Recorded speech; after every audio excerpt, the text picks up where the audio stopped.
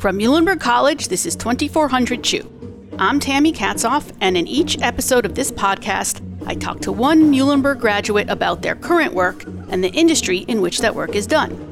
For this episode, I spoke with Mackenzie Robb, class of 2013, who works for the Bucks County Department of Health as an epidemiologist and public health preparedness planner. As I do with all of these interviews, I began the conversation by asking how and when Mackenzie became interested in her occupation. Well, so I majored in psychology at Muhlenberg, and I actually, at the time, they only had a public health minor, and I took a bunch of classes for that, and I loved every single one of the classes that I took. I had a side interest in infectious diseases, and when I finished my bachelor's degree, I think I realized that I wanted to make a difference on maybe a more macro level than I was initially planning with a psychology degree. And after taking some time to figure out what I wanted to do, I thought public health seemed right because I loved every class I took. So I went and got my MPH at Temple, and I did the epidemiology track. And I always wanted to do something with infectious diseases, and I've always wanted to work for the government. So that landed me where I'm at now. All right. Well, now your interest in infectious diseases is definitely coming into play, right? Yes, for sure. Probably in a big way. For those out there who might not know, can you tell me what an epidemiologist does? So epidemiologists can be in lots of different fields, lots of different diseases. But in general, they study the trends in disease prevalence and incidence throughout the population. So an infectious disease epidemiologist, which is my area, would be studying, which diseases are showing up where, in who, person, place, and time of disease, essentially. But there are epidemiologists who focus on chronic diseases, who focus on cancer or diabetes. I don't have my PhD. On a state level, most epidemiologists need to have their PhD. I'm a master's level epidemiologist. So I would consider myself more on the research side of things. I don't have a medical background, but I know more about the statistics end of things. And I'm learning so much from my nursing colleagues about the medical side of things too. Before the whole pandemic started, was there a typical day for you and what was that like? Yeah, so my typical day revolved around doing half-time epidemiology investigations and half-time preparedness planning. So there in Pennsylvania, there are 74 legally reportable infectious diseases. So anytime there's a positive lab report, it has to be reported to the disease system. And when we get those reports, we have to follow up on them. So anything from Salmonella and E. coli to Legionella, chickenpox, Babesia, Rocky Mountain spotted fever, any of those, we would call people, find out where they might have come into contact with the disease and, advise them on disease mitigation measures, things like that. So that was part of my day. On the preparedness side of it, we run flu clinics in the fall, so we would organize those things. We have trainings for our Medical Reserve Corps, and we would write plans and do exercises in the event of a public health emergency. And how has your job changed recently? Because I imagine it might have changed a little bit. Just a little bit. So all of those diseases that I just listed, I'm not particularly focused on right now. Our entire department is just doing COVID investigations at this point. I'm so proud of our team. We've reached out to over 2,000 people and talked to almost every single one of them about coronavirus, which has been amazing. But yeah, those other diseases have kind of fallen by the wayside, unfortunately, but I don't think as many people are getting tested for them at the same time. So there's that, and all the things that I think we spent many years just talking about and writing plans for, now we're actually putting into action on the preparedness side.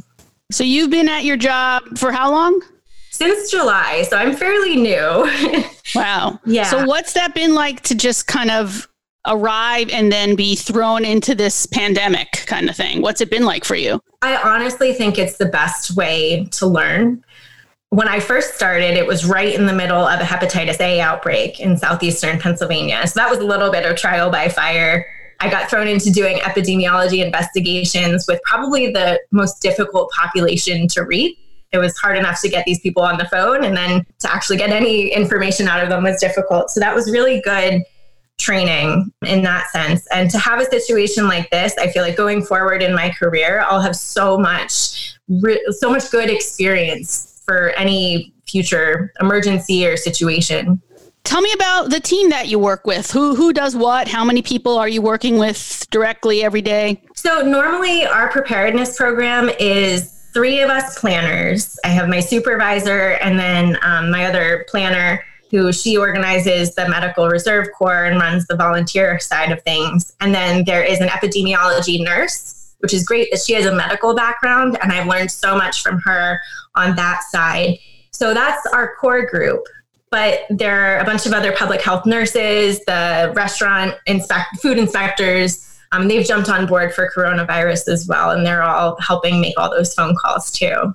So I'd love to know more just about what happens during your day. So can you talk to me about yesterday, like what you did from when you started work to when you ended work? So right now with the COVID response, I'm kind of the investigator team lead. So I help coordinate, make sure all the cases get distributed evenly. I make sure that all the data is getting entered properly. We have phone calls upon phone call with the state health department. We deal with, right now, there's a lot of long-term care facilities that need our help. And we're getting a lot of phone calls from them and dealing with PPE shortages, dealing with staffing shortages, and just advising them on outbreak control within their facilities. So that's mainly what my day looks like. It's very rewarding, though, at the end of the day, when I can have a conversation with someone over the phone and I feel like I've calmed them down about what's going on, and they felt like they got a lot of help out of our conversation. So what do you see as the most challenging parts of your job? I think one of the most challenging parts is not being able to make everybody happy. I mean, I think when you work for the government, that's just part of the deal. But when I'm working long shifts and people tell us, oh, you could be doing more with this, but when they're not actually in the response and they don't know what's actually happening, that can be really frustrating. And learning how to just tune that out and keep doing what we know is helpful and important. So I think that's one of the challenging aspects. Generally, I think with this job, the snail's pace at which government stuff happens can also be a big challenge. There's a lot of steps to, for example, requesting resources from the state. So if you're trying to get personal protective equipment or any other supplies that we don't have on a local level, there's a whole request process. And sometimes that can be time consuming and challenging to navigate. So those are some of the bigger challenges. And, your normal challenges with working within a team, a big group of people that have a lot of different backgrounds and a lot of different viewpoints on the way things that should be run. But I think we're doing a good job plowing through. You're obviously dealing with some very difficult and intense situations and information. What do you do to keep yourself kind of sane? How do you separate your work from the rest of your life so that you can keep going?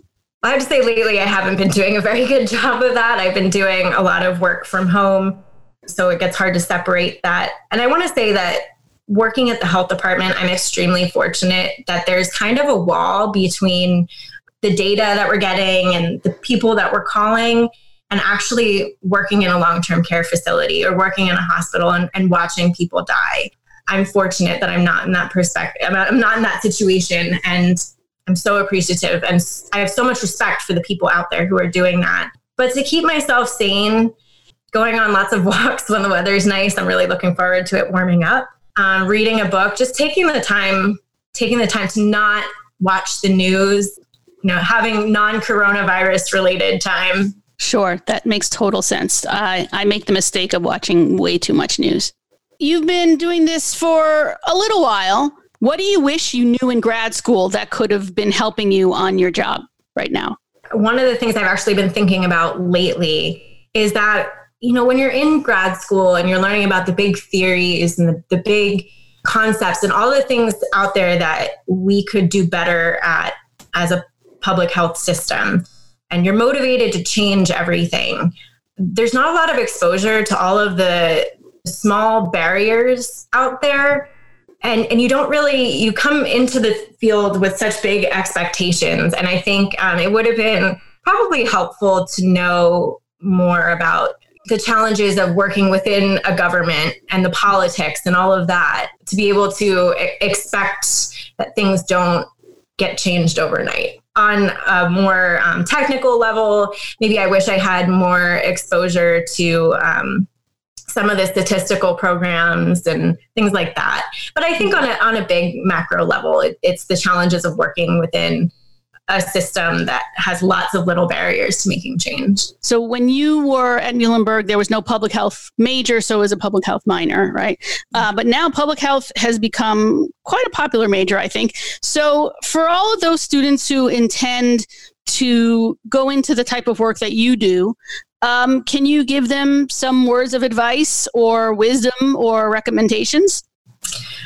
Don't be afraid to step outside of your comfort zone, put yourself out for a situation that you might not expect to go into long term.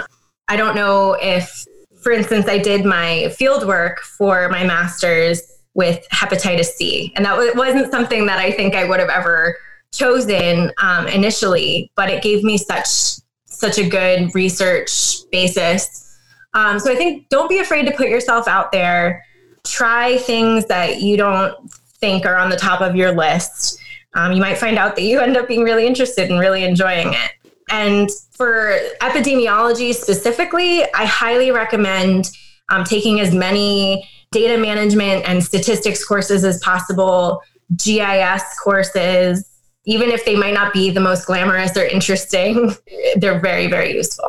What do you think was the most valuable class that you took that helps you on your current job? Honestly, the research methods classes. And it's funny because I think most students, when they're in school, think that those are the most dry or boring or just difficult classes, but they're so important. And when you see it in action, when you're actually doing it in the field, that you see how important they are. I think there's just in general in the public, there are a lot of misconceptions about this disease and what's going on. What do you wish that everybody knew about COVID-19 that they might not know? I think one of the things that I wish people knew, I think people put a lot of value into testing without thinking about what is the actual utility of testing. Like, what are you going to do at the end of the day when you find out that you tested positive?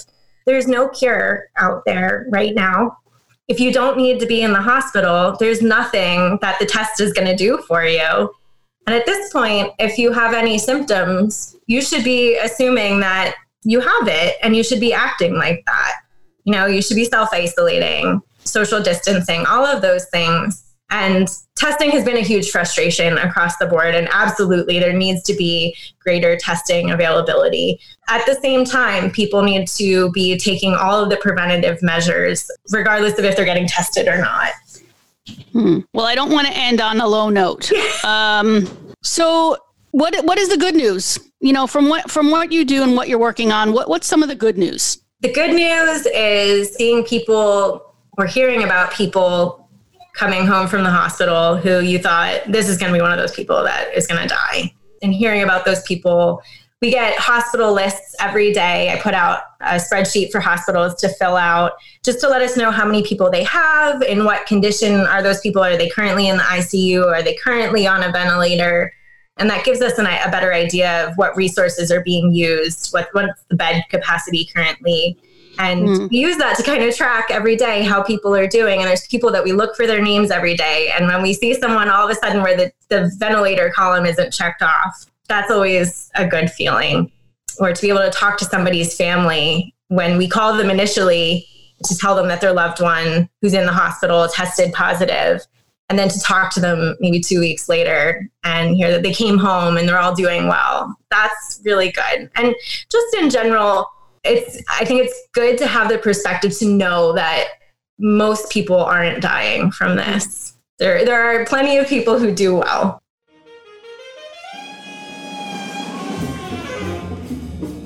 This episode of 2400 Chew was produced by me, Tammy Katzoff, Associate Director of the Muhlenberg College Career Center. It was recorded remotely and engineered by Paul Krempowski at the studios of WMUH, Allentown, Pennsylvania. Our opening and closing music from Cowboy Bebop is performed by the Muhlenberg College Jazz Big Band.